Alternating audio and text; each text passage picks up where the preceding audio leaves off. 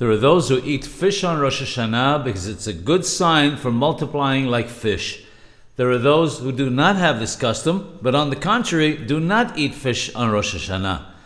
The Hida alav shalom, in his famous work Birkei Yosef, quotes the Rashbas alav shalom, who says that we have to be concerned that the name for fish in Hebrew, dar, is very similar to the word for worry, de'ara. He writes further in his work Machzik Bracha that this is also implied in the Tikunei HaZohar, that the word dar, fish, is the same as dara, worry.